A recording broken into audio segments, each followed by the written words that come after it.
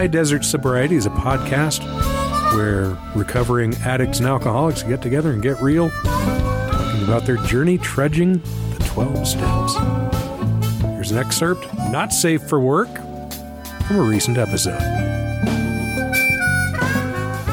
Cops can show up and go, well, you may have filed for this, but you didn't file for that, so you're missing a piece of paperwork, and you got to move those 30 trucks immediately. I know that you're a 7th degree black belt at anticipating that stuff. You have to have, in all these decades, been surprised by a cop once in a while, an unreasonable neighbor, that kind of thing. Handling situations that used to baffle us? Is that what goes on there? What's up? Every day. Don't you get scared? I would get scared, man. I've been meditating for 30 years.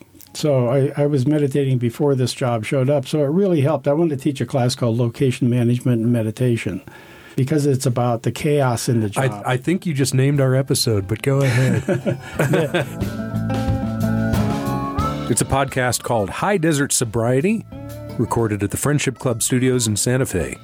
Available wherever you find your podcasts.